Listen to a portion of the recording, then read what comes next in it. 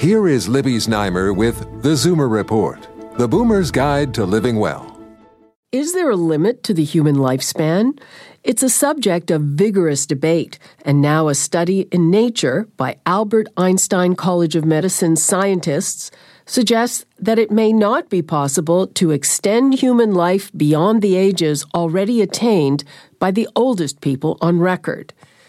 Canadian babies born today can expect to live more than 81 years compared with an average life expectancy of only 47 for people born in 1900. Since the 1970s, the age to which the oldest people live has also gone up. But according to the Einstein researchers, this upward trajectory has a ceiling, and we've already reached it.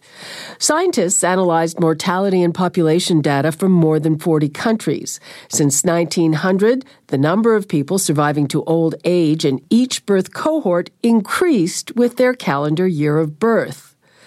But when the researchers looked at survival improvements for people aged 100 and above, they found that gains in survival peaked at around 100 and then declined rapidly, regardless of the year people were born.